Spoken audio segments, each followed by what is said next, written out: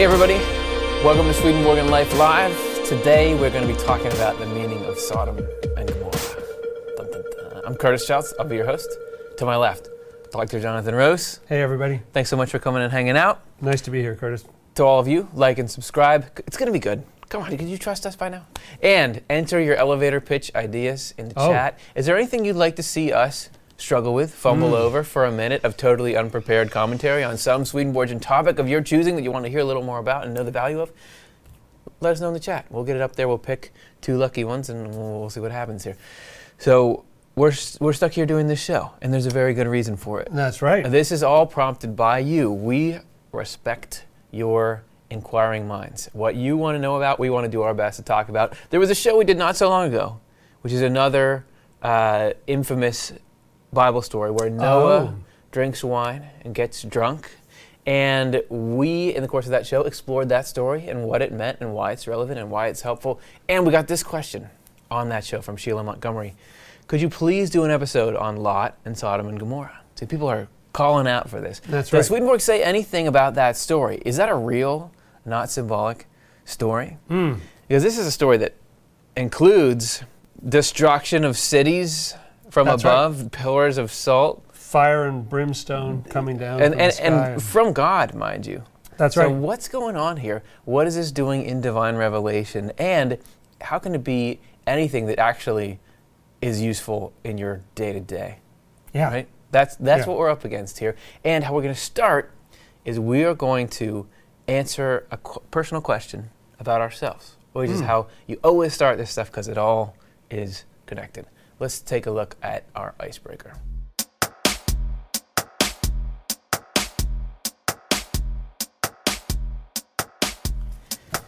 Here's where we start to get a sense of what is the internal, practical meaning of this story. And we're going to begin by turning that lens in on the self and see what can we ask. This, and by the way, you guys know this, right? As we answer this question here, you all hopefully are answering it in the chat, or if you're watching afterwards, just write it in a comment. At the end of this show, all the ones we got live here, we're going to read your answers to it. So we'll do our best, but then we'll learn the truth from you. Okay, here's the question. Icebreaker is, can you think of a painful ending of something that cleared the way for a positive new beginning?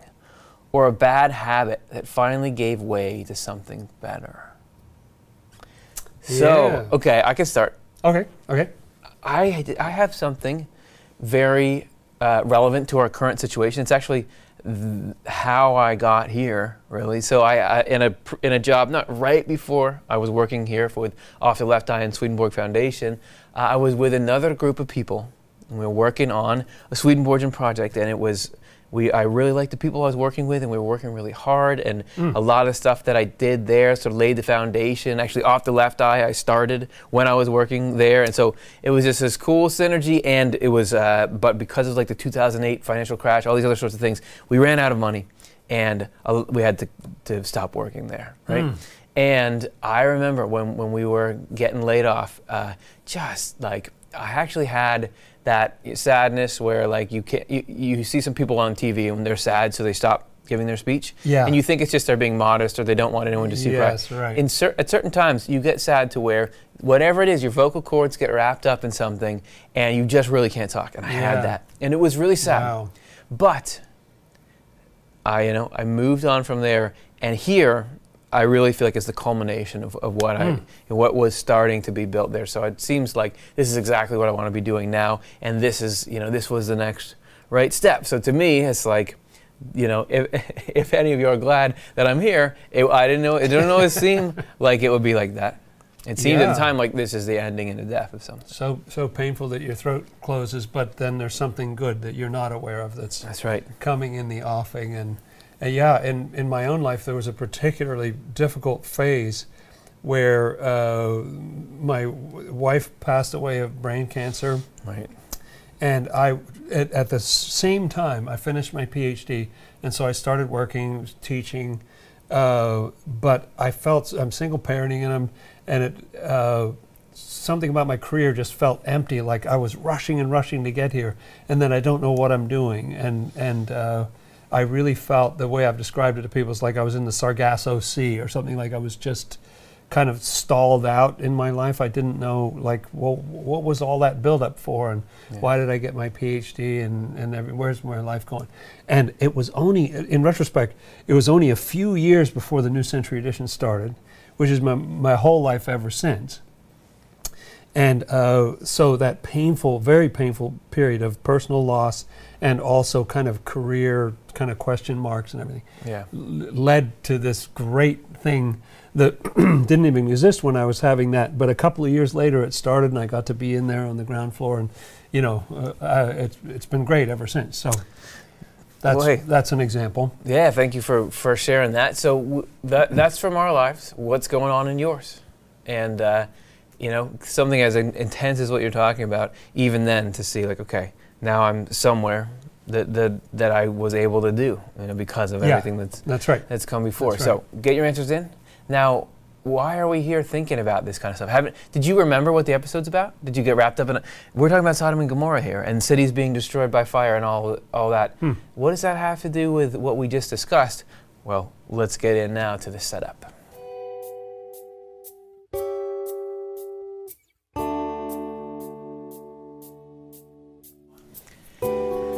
So the end part of the question from our viewer was, did this story actually happen? Or was it symbolic? Yeah, and so the answer is both. Swedenborg asserts that certain parts of the Old Testament, particularly the earliest stuff, the creation story, that's not literal. That didn't happen. That's right.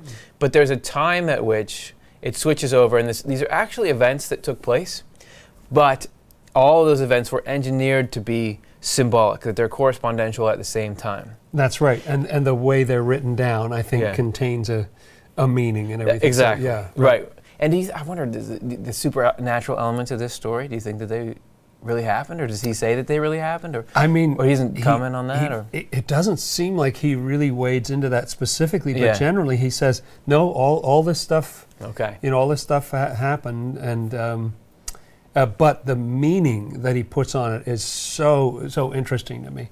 Okay, so we paid lip service to is it really happened or not? But here is the meaning that he puts on this story. Right. The destruction of Sodom and Gomorrah is a correspondence of a whole collective situation of the human race when Jesus was on earth, and also something that we all go through and suffer from. It's about something, push coming to shove, and the end of a state. Because you can't say this is a story about God as Jesus on the earth and dealing with the human race, and not say it's also about us, because these things are, like, there's cycles that were established then are still playing out in us. The way God operates is outside time and space. That's right. You're always... And it's not large or small. It's not about one person and not about a whole bunch of people, or vice versa. It's, So it's this universal, holographic, micro, macro, cosmic phenomena that teaches us about some things that we go through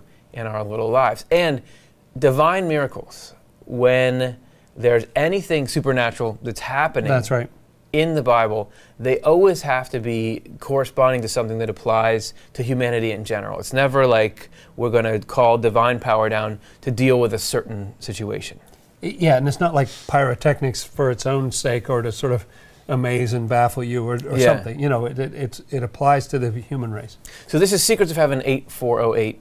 All divine miracles have to do with things connected with the Lord's kingdom and the church. The church, remember, is essentially the relationship between humanity and God. And again, this plays out that there's a church inside of me, where how am I doing in my relationship to God, and my sort of wavering, and now I feel more like I'm connected or believe, and now I'm a little bit less on, and am I following the directives that God is sending out and the impulses to love and charity? There's my little story, there's your little story, but there's also how the whole human race is doing that collectively. That's all matters of the church. Right, and at the risk of making you no longer need to watch this show anymore, and who knows how much a strong word. Relief that might be, but all the stories in the Bible have to do with God's efforts to save the human race and us as individuals. So that's kind of a shorthand. You can always plug that in. It's got to have something to do with God working to save the human race. And hold on to that, because you're going to see in the literal sense of this story, very much like it seems like God is not trying to save anyone. Oh, it that seems actually the opposite. Someone's having to talk him back from just nuking everybody, right? Right, yeah. So, right, fire and brimstone coming down, and the whole valley is toast, all the cities and everything. It looks like absolute the epitome of divine judgment, condemnation, and yet Swedenborg saying, no, it's actually about God saving us. It's actually this whole story, the story of Sodom and Gomorrah, is about Jesus' efforts to save humanity from the consequences of self-centeredness. Self-centeredness? Both historically and right now, yes. But I thought that was a good thing. And we will give you the most thorough explanation in history of what Swedenborg defines as self-love or self-centeredness. So, first of all, it's important to establish that this is something for everyone. Sodom and Gomorrah correspond to something that applies to all of us. And actually, why is this story so intense? Because Sodom and Gomorrah corresponds to the darkest potential in the human heart. If you don't believe me, check out Secrets of Heaven 2220. In an inner sense, Sodom means nothing but the evil that comes of self-love. And like you could say, there's a whole movement out there that's saying, take care of yourself. Love yourself. Right. That's the most important step. Hang on to that, because you're going to see what Swedenborg actually means by that and how it differs from what you may mean by it yourself. You're going to see a real definition of that. Yeah.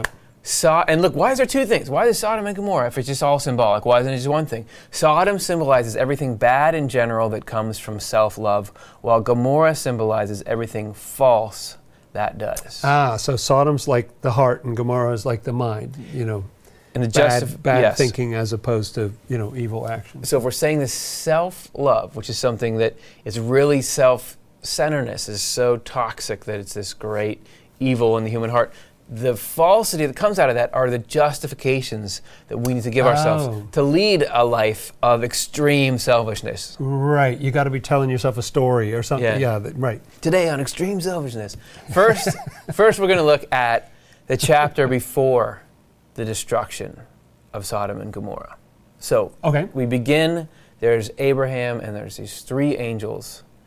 Jonathan, what goes on here in this chapter? Well, these three angels come to visit, and Abram had been talking to them, and they were speaking on behalf of Jehovah. In fact, it's even kind of confusing in the text whether it's really God himself or these angels or who's talking. And in this scene, they're all looking out over the plain. You see, Sodom was down, Gomorrah, these were cities, and also Admah and Zeboim, I think, were in this plain. And they're all looking toward Sodom. And Abraham realizes in the course of the conversation that Sodom is doomed. It's in big trouble. Yeah. And he starts this bargaining process with Jehovah, which is kind of weird. But for a lot of reasons. But let's read it first. And let's look at Genesis 18. React. And the men rose up from there and looked out. So these were the men and the angels kind of thing. And looked out toward the face of Sodom. And Abraham was going with them to send them off. And Jehovah said, shall I be hiding from Abraham what I'm doing? And Abraham will unquestionably become a large and numerous nation, and all the nations of the earth will be blessed in him. And Jehovah said that the outcry of Sodom and Gomorrah had become great, and that their sin had become very heavy. Let me go down, please, and I will see whether they've made an end of it according to its outcry which has come to me. And if not, I will know it. So it's written this weird way, as if God doesn't really know what's going down, but he has to check it out. We've already got, if there's got to be something more than is on the surface, because clearly the traditions that are believing in this God believe that God is omniscient. That's right. So what's going on here already? How does he not know? Let me see if there's anything to this or not. As if he's, a manager in the back room or something. Yeah. And the men looked out from there and went toward Sodom. And Abraham was still standing before Jehovah. And I like that kind of detail. Like he's still standing with God, and they're kind of looking over there and see what's going on in Sodom. And Abraham came near and said, will you also destroy the just with the ungodly? This is key. The just meaning righteous people, good people. Perhaps there are 50 just people in the middle of the city. Like it was kind of a given that the city was bad. But what if you have some good people there? Will you still destroy it? and not spare the place for the sake of the 50 just people who are in the middle of it. Far be it from you, says Abraham to God. He's kind of a little nervy, I think, but far be it from you to do according to this thing, to put the just to death with the ungodly, and that it should be the same for the just as for the ungodly. That seems unfair, right? Who does Abraham think he is, first of all, to say, hey, God, listen, don't forget what position you're in. But second of all, what's wrong with God that he's got to have somebody remind him of this basic, almost like pseudo-morality, because it's still all vengeance. Something is amiss here. Yeah. Okay. Right. What is going on? Far be it from you. Won't the judge of the whole earth perform judgment? And Jehovah said, seemingly in response to Abraham's plea, you make a good point. If I find in Sodom 50 just people in the middle of the city, I will spare the whole place for their sake. So if you have just 50 good people, okay, no destruction. And then, if some of you may be familiar with this Bible story, Abraham continues, and he's sort of polite about it. I don't want you to get angry. Yeah. Can I bring up another point? What about 45? Yeah. What about that? Mm-hmm. And then he says, how about if there are 40? And each time Jehovah says, no, I won't destroy it. And then he goes to 30. And then he goes to 20. And at the end of the chapter, we read this. And Abraham said, please here he is doing his polite thing, let anger not blaze in my Lord, and let me speak just this once. He's actually spoken plenty, but just like I can make one, it's like Columbo, you know. I make one more point, just one more thing. Maybe 10. Okay, he's bargained all the way down to 10. Maybe 10 will be found there. And he said, meaning God, for the sake of 10, I will not ruin it. And Jehovah went when he had finished speaking to Abraham, and Abraham returned to his place. So there's this bargaining down from 50 all the way to 10 by 10s or 5s. Yeah. What a weird thing. If sometimes you hear about a company or a startup or something, and there's like a CEO that's out of it, but people know it's really the so-and-so that's really the brains behind this, and they're kind of keeping the CEO's ego in check and doing it, right?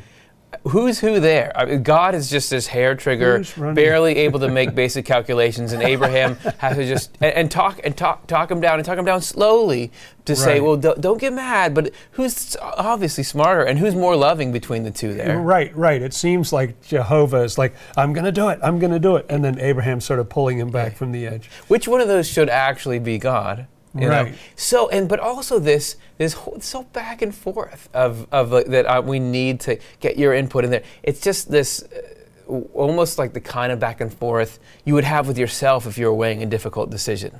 True. I've been known from time to time to speak to myself. Yeah. You know what I mean? Swedenborg says that's actually closer to what this story is really about. That all the stories in the Word are about Jesus, who is God trying to free the human race, right? And Jesus in particular being God's connection to humanity through the divine human, right? Yes, that's right. So this is actually the whole Jesus trick as it was done, we've done a lot of shows on why that was important and why it's there. That's true. It's a central part of Swedenborg's theology.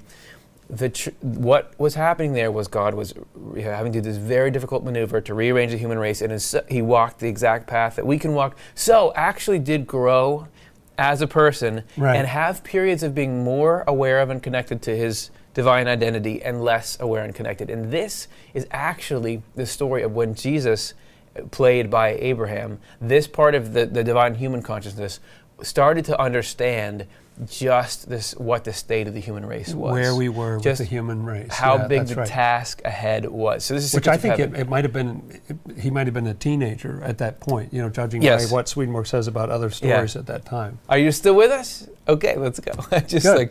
Piece of cake, right? There's just, we're going down a very, very particular rabbit hole here. That's right.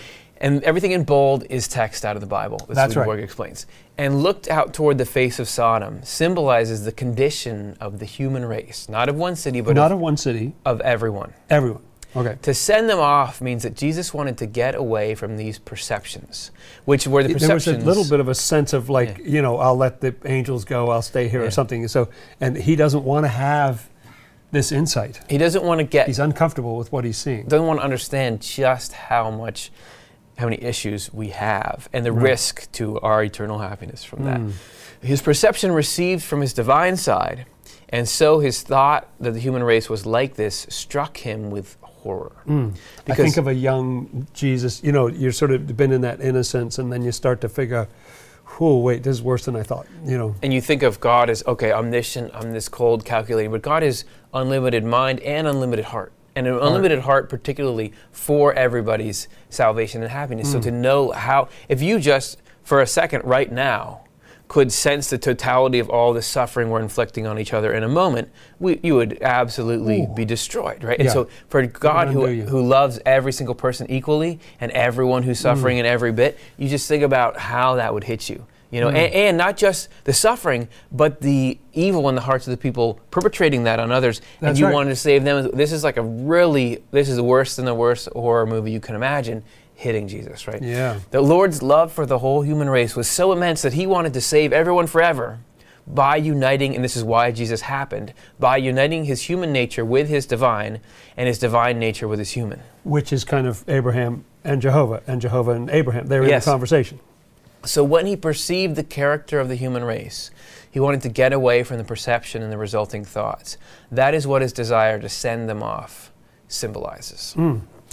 So we then, there's so much material we're trying to cover here. Let's summarize a little bit of here. We got 4 short quotes about what this means. When you get into Swedenborg and the book of Genesis, it's not that he has too little to say. You might think out there, I'm just asking a harmless question. What's up with Sodom and Gomorrah? Look what you've done. We can't answer that in one show. Everything said in the Word has to do with the Lord's coming on earth to unite his human nature with his divine nature, and by uniting them, to save the human race. And luckily, as you say, we've done some shows about why that was necessary to save. He had to be in the same state we are in, as it says in Hebrews and so on. Why Jesus was born, I think, is the title of that. That the outcry of Sodom and Gomorrah had become great and that their sin had become very heavy means that the falsity and evil inherent in self-love had grown to its culmination. To me, the word ripe comes to mind, like, a fruit, like it ripens all the way to that last stage or something. And somehow self-love had gotten all the way, like, that's full on. That's fully developed self-love right there. You don't think of evil as having an orderly progression, but because providence is working it, everything evil in every situation is actually progressing toward a point when it will be dealt with. But before then, it can't be. Yeah, it's not ripe yet. Let me go down, please, and I will see symbolizes a visitation. The word refers to the final days of the church in general and of each individual in particular as a visitation. And visitation comes before a judgment. Oh, this is visitation before judgment. So here come 3 angels, and then the place is about to be, dealt with. So a visitation is nothing but an examination of the character of the religious culture in general and of the individual in particular. Yes, indeed. Will you also destroy the just with the ungodly? Symbolizes grief in the Lord because of his love for the human race.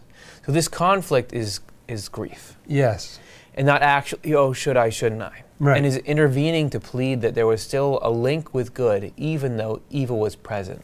Part of who the Lord is that he looks for the good, and he looks really hard for it. Right. Right. And in all of us, thankfully, he doesn't put a negative, his first choice is not put a negative interpretation on it. He's looking for what's the best possible thing in us. And in the Jesus phenomenon, you get what is it like if God were to just suddenly realize everything that's going on? And what would hit him, how? Ooh. And there's what's clashing here is there's the wish, which is wanting everyone saved, right? Everybody to be happy forever. And then the reality, which is that when we take I just mentioned this kind of evil that's all over the globe, it's not happening without people wholeheartedly diving into perpetrating that. When we make evil, and especially the self-love that we're going to learn the definition of, that's right. Love you think, especially when we make that the core of who we are.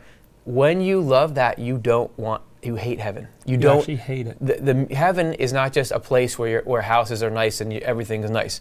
Heaven is the mutual love that people share and selfless community where you're not trying to build a hierarchy. People who have made domination and hatred their life can't breathe in that. So it's not like Jesus could just, I'm going to take you into heaven anyway. You can't. You can't. Yeah, that's right. There's got to be a separation of some kind. Right. And so this bargaining represents Jesus turning to that divine perception, his human mind, kind of trying to understand from that divine perception what that reality is and determining as many ways to save people as he possibly could. And Yeah. so in a way that bargaining is like lowering the bar of entry to get into heaven, like talking down, you know. Yeah. And so all those numbers of people that Abraham talked about were different states of goodness. Here's Secrets of Heaven 22:51. He explains, will you still destroy it and not spare the place for the sake of 50 just people who are in the middle of it? Means intervening out of love so that they would not then be destroyed. And so this intervention goes on with these numbers. 50 means people who have some true ideas which have been filled with goodness, which is kind of the end game. I Yes. mean, that's a good state.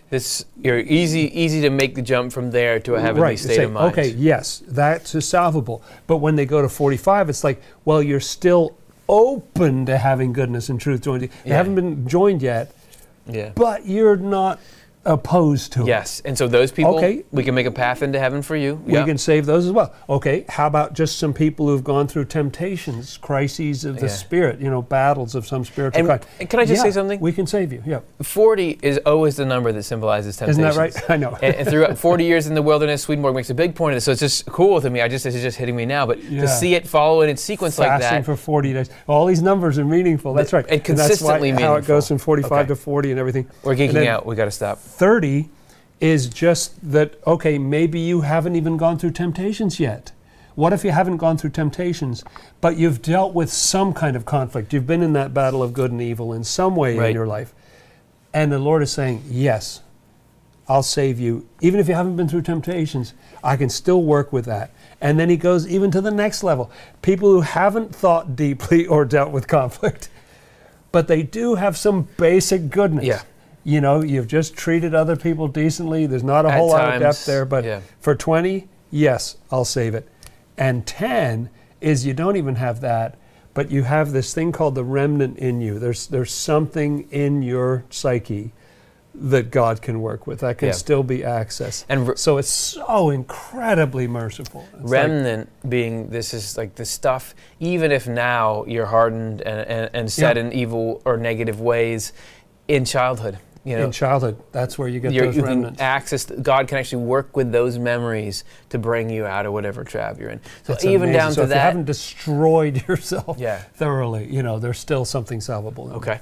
So then we've got Hmm. Lot and the family being led out of Sodom.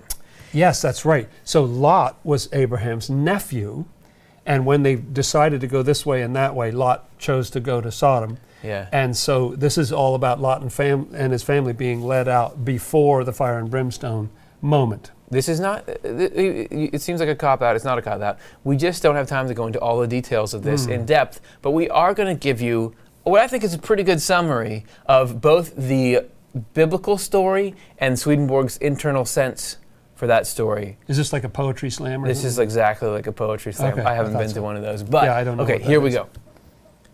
So I will narrate the action from the Bible. Dr. Jonathan Rose, PhD, will narrate the inner meaning. Very good. Here we go. Sounds good. Abraham's nephew, Lot, lives in Sodom with his family. In the inner meaning of this chapter, Lot depicts conditions in a spiritual religion whose deeds are loving, but whose worship is shallow. He lives in the valley. Then Lot was sitting in the gate of Sodom. People tangled up with the evils of externalism, but who have some inner goodness. Two angels come to Sodom in the evening. When corruption is about to self-destruct, the Lord's presence approaches to salvage any goodness for the sake of a new beginning. Lot greets the angels and invites them into his home. People with some level of conscience and charity want to welcome the Lord's presence. The angels being a symbol of the Lord. The angels at first decline, but Lot urges them and they agree. States of temptation in which it's not clear to a person whether the Lord is present or not. Lot serves a meal and they eat together. Because of the person's willingness, a bond forms with the Lord. The men of Sodom surround the house. Self-centeredness hates charity in the presence of the Lord and wants to viciously attack and violate them. I'm assuming the kids are out of the room. It's a show about Sodom and Gomorrah. But this next Yeah. one, they threaten the angels with gang rape. Self-centeredness is furious that its justifications would be confronted. It wants to deny, demean, and destroy any truth that would shine a light on things. And this they're probably the most infamous part of the story. Lot tries to dissuade them. People with charity try to defend goodness from attack. The men of Sodom try to break down the door. Self-centeredness still wants to destroy goodness. Look at this picture we're painting of this self-centeredness. The angels pull Lot inside to safety. The Lord can protect people who have some genuine charity. The men of Sodom are then struck with blindness. Self-centeredness is so immersed in a false view of life that it cannot see. And you start to get a sense there of it, that self-centeredness blinds itself. Yes. The angels tell Lot to gather his family and leave the city. The Lord calls people who have charity to separate themselves from self-centeredness in order to be saved. Not all the family is willing. There are parts of good people's minds that don't want to give up self-centeredness. As the morning comes, When the time has come for a new beginning, the angels press Lot more urgently. it becomes crucial to separate the goodness from self-centeredness, or else the goodness will be dragged down and destroyed. Lot lingered, so the angels grabbed him and his wife and daughters by the hands and dragged them out of the city. The outer or lower self is reluctant to let go of self-centeredness, so there comes a point when the Lord has to take stronger action to rescue the deeper goodness. Lot and his family are told to flee to the mountains, and Sodom and Gomorrah are consumed by brimstone and fire. Safety can only be found in higher heavenly love, because self-centeredness brings destruction upon itself. According to appearances. Always when we, Swedenborg asserts, when we're hearing things, the wrath of Jehovah, that's how it feels when you're immersed in this self-centeredness, which we're going to learn about in the next section. It feels like, oh, why isn't life working out well? Why isn't God giving me what I want? Be against am me. I being punished for this? But these are the natural effects of eating poison, spiritual poison. Okay. Good. So that was fun. That's the basics of that. We haven't even got to the main course here. Oh. Now Good appetizer. now that we've got that basic topography set in your mind, now let's go in and give you 3 deeper dives to meditate on in that space. So now it's time for our 3 seeds.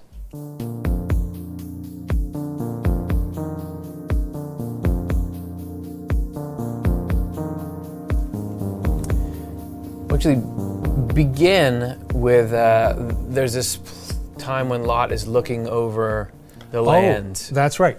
deciding where to live. He and Abraham are looking out, and they have so many flocks, they have to go to different areas. Yeah. And so Swedenborg explains that there can actually be a good symbolism of Sodom if it's in its proper order. Like everybody, that's sort of associated with the idea of evil. But if you go back to Genesis 13, we've been up in 18 and 19. You go back to 13, Abraham and Lot, as I say, had to choose different places to live, so they had room for their livestock. And there's this one verse in there, Genesis 13:10. Lot looked about him and saw that the plain of the Jordan, so this is the valley, the plain of the Jordan River, was well watered everywhere, like the garden of the Lord, like the land of Egypt. People, when the children of Israel left, they said, oh, I wish we could go back. They had such great food there and everything.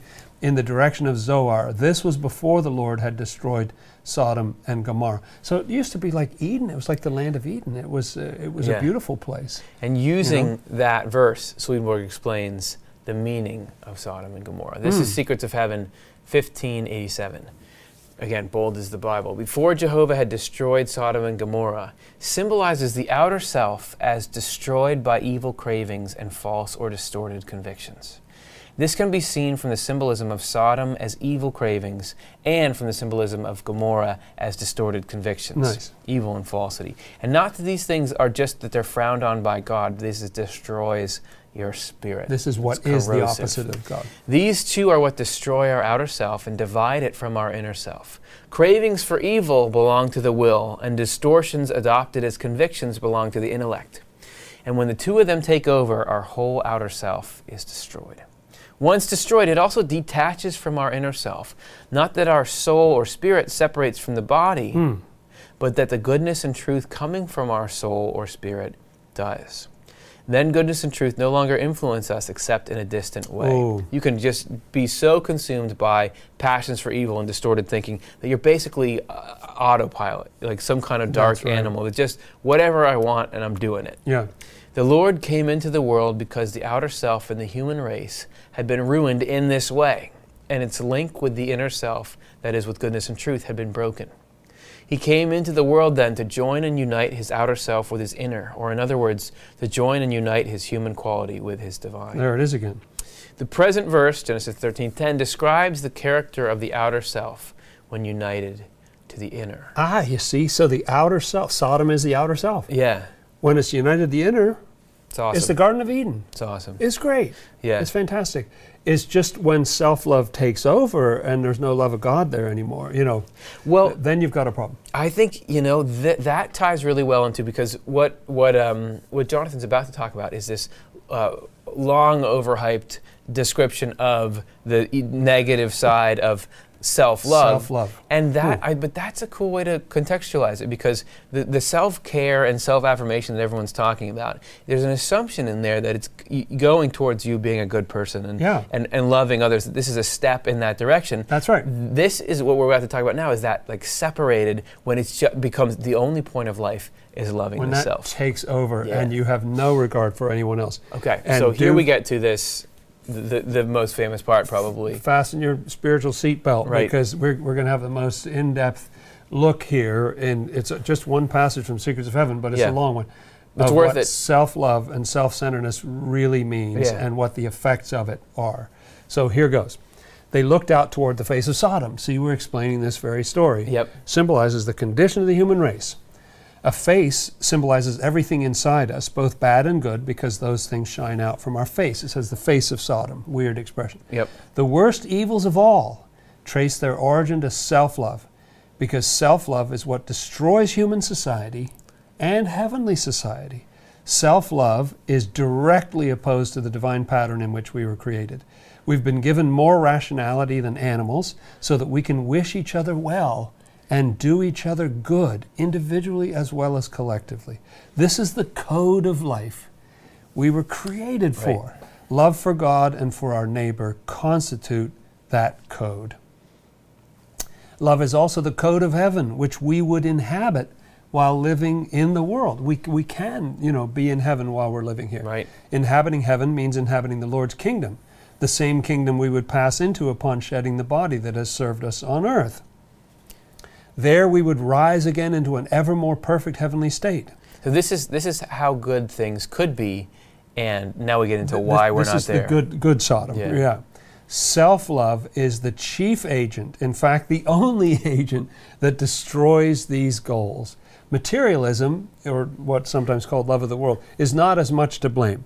It is true that materialism is directly opposed to the spiritual qualities of faith, but self-love is directly opposed to the heavenly qualities of love, and now, which are the highest thing. Now let's get can you describe a little what you mean by self-love, Emanuel Swedenborg? What are the characteristics of it? Okay, here we go. Those of us who love ourselves do not love anyone else. We don't love anybody else, but work to destroy everyone who fails to worship us. So you get a bit of a break if you worship the person. So obviously what he means is those of us who love ourselves above everything, and you do see this in some of the worst dictators that force everybody to. That's the essence of this thing. Might you say extreme narcissism or something? Extreme narcissism. There's a kind of Narcissism is probably a great stand-in for self-love. Actually, that's not bad, is it? That's right. You did all right. Because it doesn't sound like, just take a bath with some candles or something. Yeah. It's don't let that go to your head. Yeah. We wish well and do well to no one but a subordinate. Like if somebody's serving us, we'll be nice. Or someone who can be enticed into subordination, like some twig grafted onto our appetites and delusion. So they're almost like a limb. That person is just a limb to do my will. They're just a pawn in your game to have power. These considerations make it clear that love for ourselves is the wellspring of all kinds, and this is why it's considered bad. Narcissism, right? Hatred, vengefulness and cruelty, and all kinds of horrendous deceit and fraud. Because if you have this narcissistic personality where you're venerating yourself and you are the greatest thing ever, then as soon as somebody doesn't respect you or attacks you in some way, this hatred, vengefulness bursts out. Right? They're a threat.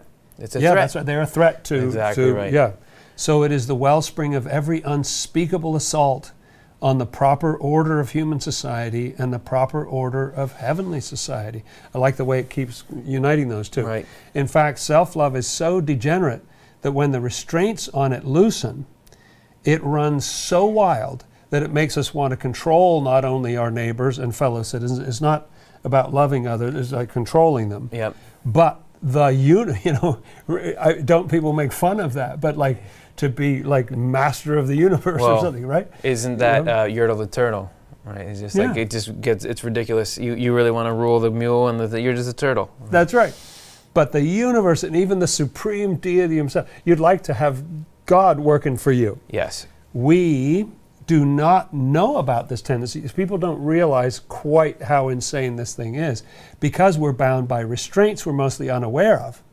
But so far as the chains loosen, we go berserk. Berserk. Now, this is an important distinction that he's making here. You may not see yourself at all in the description we just gave. Right. What he's asserting, though, is the little snaps of ego that we do have, and I'm not talking about when you're really defending yourself as something, not healthy assertiveness. Or pride for something good that you did or something like that. But we all know when we get this little twinge of that Don't you know who I am, narcissistic, ego-based, whatever it is. Right. He's saying that thing, and maybe it's just like a little seed, but that will grow. If we kept getting what we wanted, that would grow into this. That's why it's so evil plant. That's why it's so deadly, and why Jesus needed to take it on so directly. Right. And why you need some revelation to tell you, hey, that little thing that happened in your spirit just now, actually that's one to watch out for because that could take you down. Okay. A great deal of experience in the other world has taught me this. He mostly had to learn this from the other world. He saw plenty of examples in this world, but you really see it play out in the other world. Because these traits lie hidden in self-love, people who love themselves and, important point, lack the bonds of conscience. Yep. Nothing's holding you back. Also hate the Lord more than anyone else does. They hate all religious truth too, since religious truths are the actual laws of order in the Lord's kingdom. The real self-lovers, interesting phrase there, are those who hold others in contempt and consider them worthless by comparison with themselves. That's a great little definition right there. I think, like if you're just like, okay, I like these people, I like those people, but if you really think, oh no, those people are worthless. I'm a real human being. They are actually not. And of course, you would have to hate truth, because the fundamental, the cornerstone of this self-love mindset that he's talking about is that you are superior to everybody else. And that's not true. That you're not, that no matter who you are, you're not the only person who's conscious. Singled out as by God as special, and no one else should have any So of course or something. You have to build some kind of falsity construct to continue to pursue your passion. So people with this insane point of view have no concern at all for the common good unless it benefits themselves, or unless they themselves are the common good, so to speak. Above all, they hate any who will not coddle and serve them. They persecute such people, and so far as they can, if they have it in their power, rob them of their belongings, position, reputation, and even life. This is why. Do you start to see why self-love is considered to be bad? Sure. It's like an enemy of heaven. And check out this public service announcement. Yes. So, friends, we invite you to examine yourself. If you plot things like this in your heart, be aware that you have more self-love than most. Ouch. Yeah, right. Burn. Well, and the cool thing is, any amount of self-love is the opportunity for us to connect with God. Because in seeing that, self-love, to whatever level you have it, you like it. Because it feels good to win and be better and crush and despise. Yeah, right. But to be able to say, okay, I'm going to give up this. This is how you really start to partner with divine love. That's it. And to say, I'm going to, who lays down their life for their friends. Jesus said that. This is exactly it. This life of the pleasure of trying to be better, trying to dominate. To be able to say, I'm actually not going to go for that because I want to actually live real love instead. At a cost of joy to us at a certain point, that's laying down your life. I mean, this is an exciting starting point. Honestly, I think that's kind of Swedenborg's life story in a way. He was a famous scientist. He was well known. He was a nobleman and everything. And then he kind of sacrificed that whole life to write this stuff that we're reading here, because like, hey, there's a higher purpose here. I need to call this out. You know, even if I get mocked and ridiculed Yeah. for doing it. And I think Swedenborg often is writing about the extremes of particularly self-love and intellectual pride as a former subscriber. Someone who That knows from the inside. He That's was right. when he was young. I think he had a reputation for being he a was jerk. a hotshot, yeah. Right. Yeah, He was so a piece of smart, work. and he thought, I'm so great. And because you see in his journal of spiritual experiences that or journal of dreams, he says, oh, I was dreaming that there was people reviewing a paper about something, and I wished that mine was the best. And he had to struggle with that black dog, which was That's a symbol right. of his pride. So this is not something that he's saying some strange freaks out there have it. He had it. Most people have it to some extent. When he was younger, he actually made a proposal. He made an offer to the University of Uppsala, Yeah. with which he had no relationship. But he said, dear university, it was one of the best universities in Scandinavia at the time, and still is. And he said, I'm willing to offer you myself in a new chair of mathematics, I think it was, and everyone else can diminish their salary in order to pay me. And the way he had described it was everybody would kind of go to 3/4 pay, and then he would get 1.5 salaries. Yeah. Little, you know, could be a little shade of like, Yeah, I'm more yeah, valuable than yeah. other people Right, there. right. You know, and for some reason they didn't bite. If there's hope for Swedenborg, there's hope for us then. That's right. So then their third seed here is, let's take a look at what the ideal is and then the fall from the ideal. So this is Okay. a couple numbers in Good. Secrets of Heaven here, starting at 2227. Heavenly good is that of love for the Lord. Spiritual good is that of love for our neighbor. The latter comes from the former, because no one can love the Lord without also loving other people. That's key to the essence of what God is. That's right. That God is the will to help others. You can't say, oh, I love you, man, I really love you, and you don't care about what I care about. What love is that? Love for the Lord contains love for our neighbor, because it comes from the Lord and therefore from love itself for the entire human race. Dwelling in love for the Lord is the same as dwelling in the Lord. Wow. And people who dwell in the Lord cannot help dwelling in his love, which is a love for the human race. Again, there's you your can't alternative. mess with the God thing and not love the human race. That they're one and the same. That's you can't it. say, I love God because I'm going to be exclusively powerful, or you stand for some kind of dividing wedge. Loving God is loving the human race. That's right. All the nations of the earth will be blessed in him, means Abraham. in Abraham. So this is right from that section in the Bible, that he will save everyone who lives in charity. Saving faith is not simply a way of thinking or an acknowledgement of a tenet or a comprehensive knowledge of the theology. Despite rumors that you might have heard to the contrary. No one can be saved by any of this, because it cannot take root in anything deeper than a thought. Thought saves no one. Whoa, that's potent. You got to put the work in. It doesn't matter what you know. You can be very smart and very cruel. He got to see a lot of smart people Yeah. in the other world who weren't doing that well on the salvation scale. You know. It is the life we have acquired for ourselves in the world by means of religious knowledge that saves us. This life remains, but any thinking that does not harmonize with our life dies away until it disappears. So if you talk a lot about God and talk a lot about love, but you don't live by that, eventually you're going to lose your taste for God and love, because you've got to have the real thing. It's not really supportive. Yeah, right. There are two kinds of life in general. One is hell's and the other is heaven's. We acquire a hellish life from all those aims, thoughts, and deeds that emanate from self-love, and so from hatred for others. We acquire heavenly life from all those aims, thoughts, and deeds that belong to neighborly love. This evidence shows what faith is. It is charity. Stunning definition.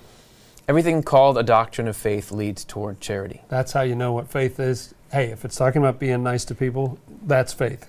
Is if your religious truths are making you feel more genuine concern for the welfare, the long-term welfare of your fellow human beings, then you're most likely absorbing true truths and using them how they're meant to be used. That's right. Charity contains all those doctrines.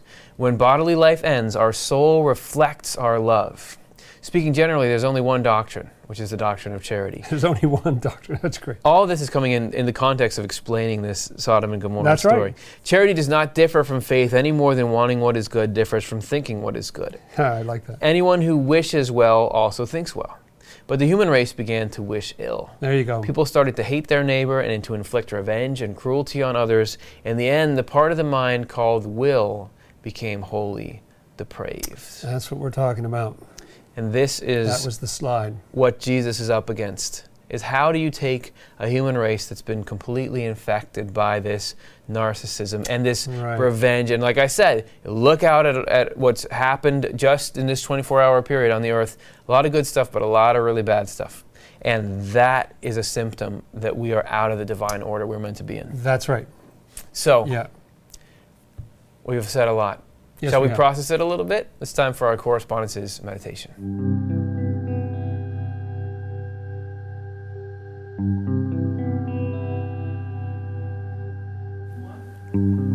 You remember in the beginning, in the icebreaker question, we talked about what's something bad that happened that led to something good. We talked about the culmination of evil to a point, and then there's some kind of process. We talked about temptations or spiritual trials getting us closer to heaven. All these things go to show you can see that there are cycles that move us out of this self-love and into the love of the Lord and love of heaven. And actually, those cycles are reflected everywhere in the way the world is built. So we're going to be able to look here at a living correspondence or representation. We're going to be looking at a scene in the forest. It's fall around here where we're broadcasting the show from. So you're starting to see there's all these leaves which are falling, and it seems like this, it's beautiful, but also, is everything dying? What's happening? But the way a forest ecosystem works, that actually then can become nutrients, return things to the soil. This is actually part of regrowth, and it's just like us shedding the parts of, I'm giving a nice long preamble to this, but it's a really cool thing that I want to set up. You remember in one of your quotes, you were saying, that you have to get rid of, we were talking about in the summary with Lot, when it's like, some good people sometimes didn't want to get rid of the evil that was in them. That's right. They had that self-centeredness and they were kind of attached to it. So some of Lot's relatives say, I don't want to leave. You've got these leaves, I want to hang on to these leaves all winter. Yes. You're not going to make it through the winter. If a tree kept its leaves through the winter, that's the end of the tree. It would be damaged. Yeah, that's you lose all the chlorophyll in that. It'd be hard to recover from that. So this scene we're going to see here is a picture of, hey, we're going through these cycles and we're moving through up as we move through.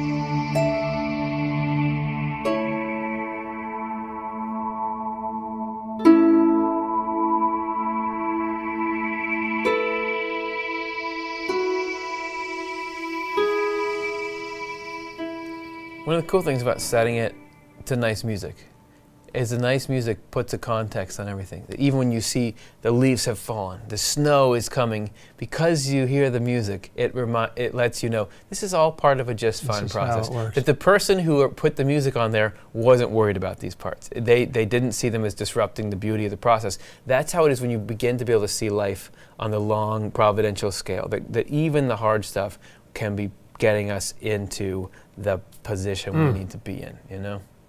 Yeah. Yeah, it's like, I remember there's times when there are basketball games that I get excited about, but there's sometimes when you have to watch them later because you can't watch them live. If you know that your team is going to win, you're down by 10 points, it doesn't matter. You're not ruffled. Yeah, that's right. That's right. All right, hey, so again, there's been a lot of material here. Thank you so much for sticking with us. Let's just condense it a little bit. What would you say is the takeaway from all this? Well, for me, I guess what I'm thinking about is just that juxtaposition of a story that people have associated with divine judgment and harshness and condemnation, you know, just like nuking with fire and brimstone. this is what makes me think Swedenborg had his wig on straight, because the fact that he says that, no, that's actually about love, is about reaching out, trying to save all people possible, going in there to get every kind of lot out of the, you know what I mean? Like rescuing all of us in every way possible. It's the opposite of what it looks like. Right. And that fire and brimstone, it looks like it's coming from God. It's really what comes down on yourself, just like we were talking about in a recent show about consuming in the book of Revelation and all that fire coming down from heaven. And so it's not about condemnation. It's about love and every possible effort to save us. And that self-love that we were going on and on about in that one number, that stuff you can grab onto and it feels good, but it's fire and brimstone. It will destroy you. You got to get out of there. Yeah. And I love the fact, because we get so confused. I get really confused. Is this self-centered or am I being good? I can't tell sometimes. You know, it's really tricky. Right. Swedenborg says it hides like a snake in the rock. You know, it's hard to find. And the fact that the Lord knows what it is. He knows precisely what it is and how to deal with it. Yeah. I love that. Yep. And we may think, it's our best friend. And he's saying, no, it's actually bad. You should come out of there and go to the mountains of love and all that. Like you're going to have happiness and you're going to love yourself and other people are going to love you. But there's certain stuff that seems like it's love, but it's not love. Let's get that out of there. Let's get that out of there. Okay, so now, you guys, in case you had some kind of issue with that, you get to exact revenge on us by doing the elevator pitch. So let's get into that. All right. Right now, or do we have our donation video first? Okay, let's get into that right now.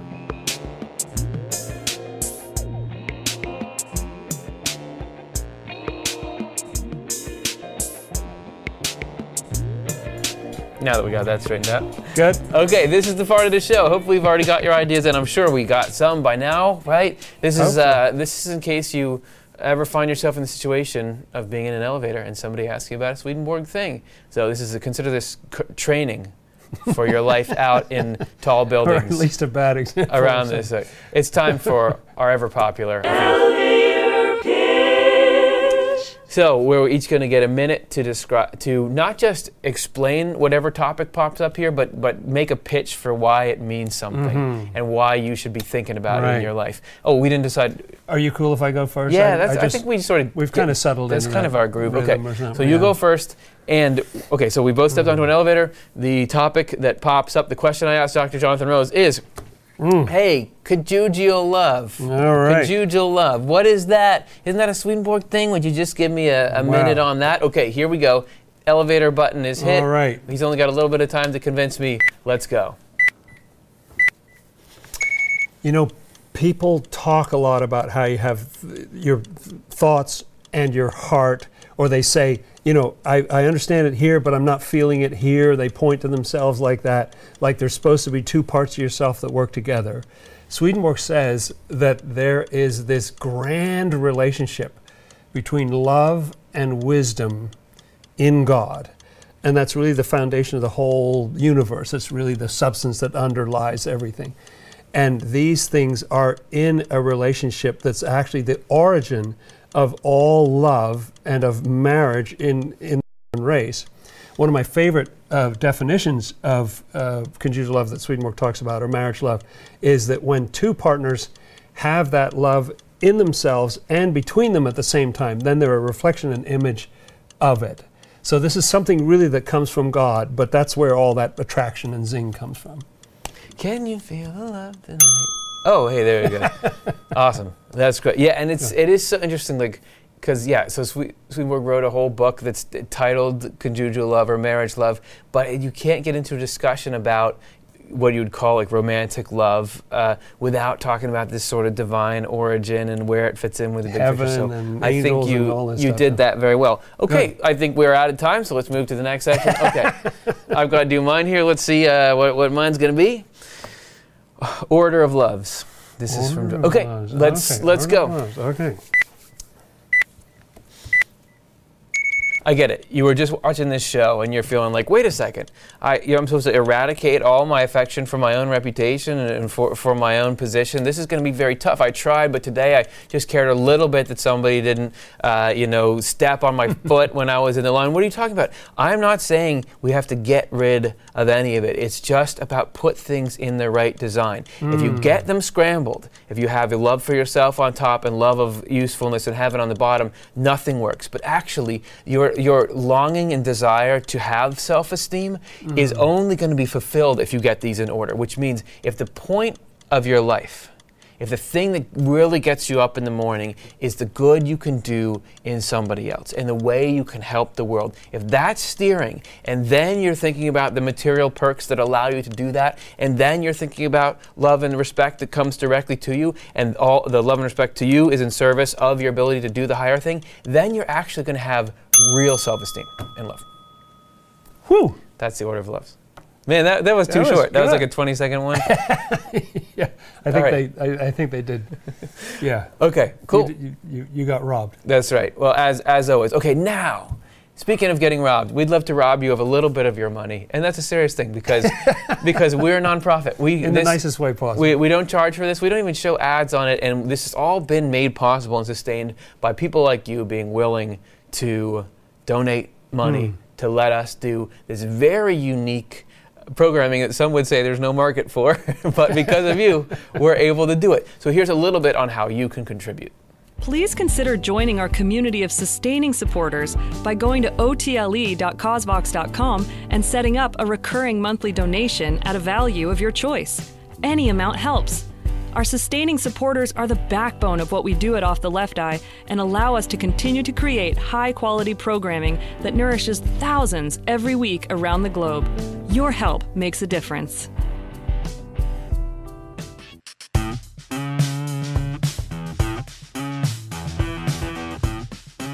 Okay, it's the time. We said we wanted to hear your responses to that question way back in the beginning, and now we want to get to it. Do you remember that question? It was this. Oh. Can you think of a painful ending of something that cleared the way for a positive new beginning, or a bad habit that finally gave way to something better?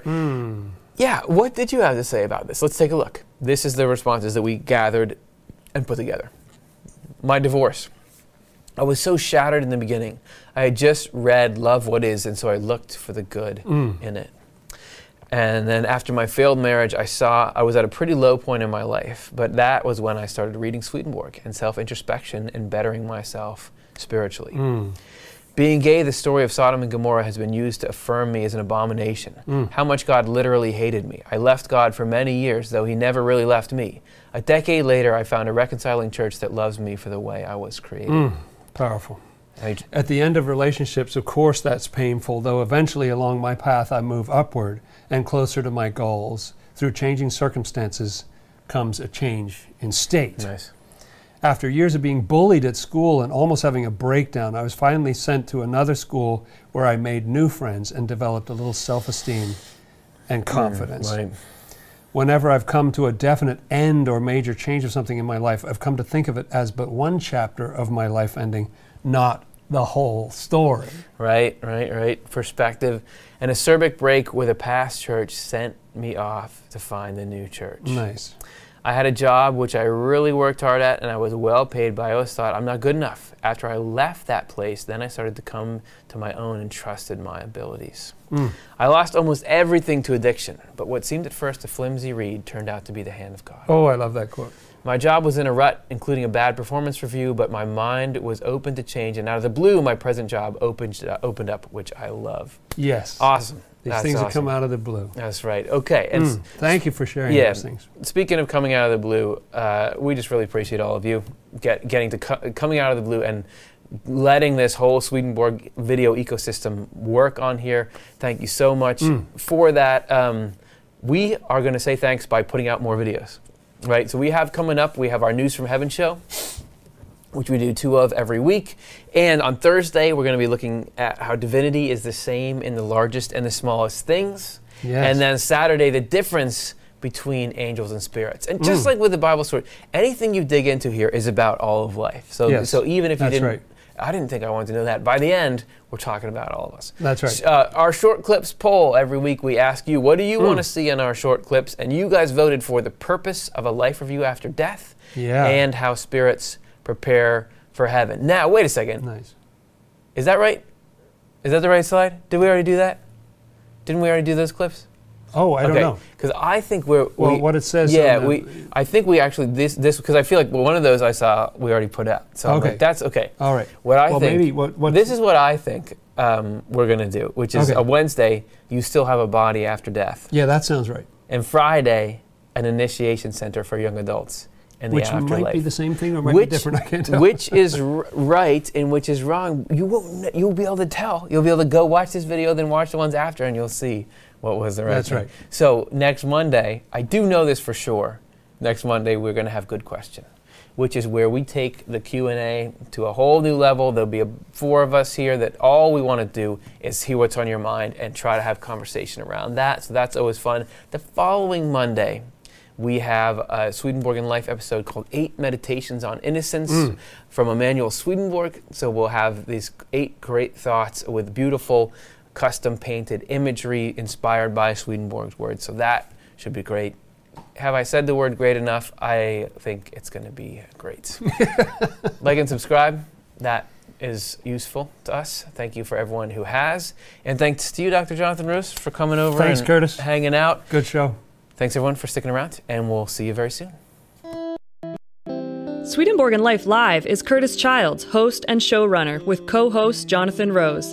Live stream tech and graphics by Stuart Farmer and Matthew Childs. Show writing and chat moderation by Karin Childs and Chelsea Odner.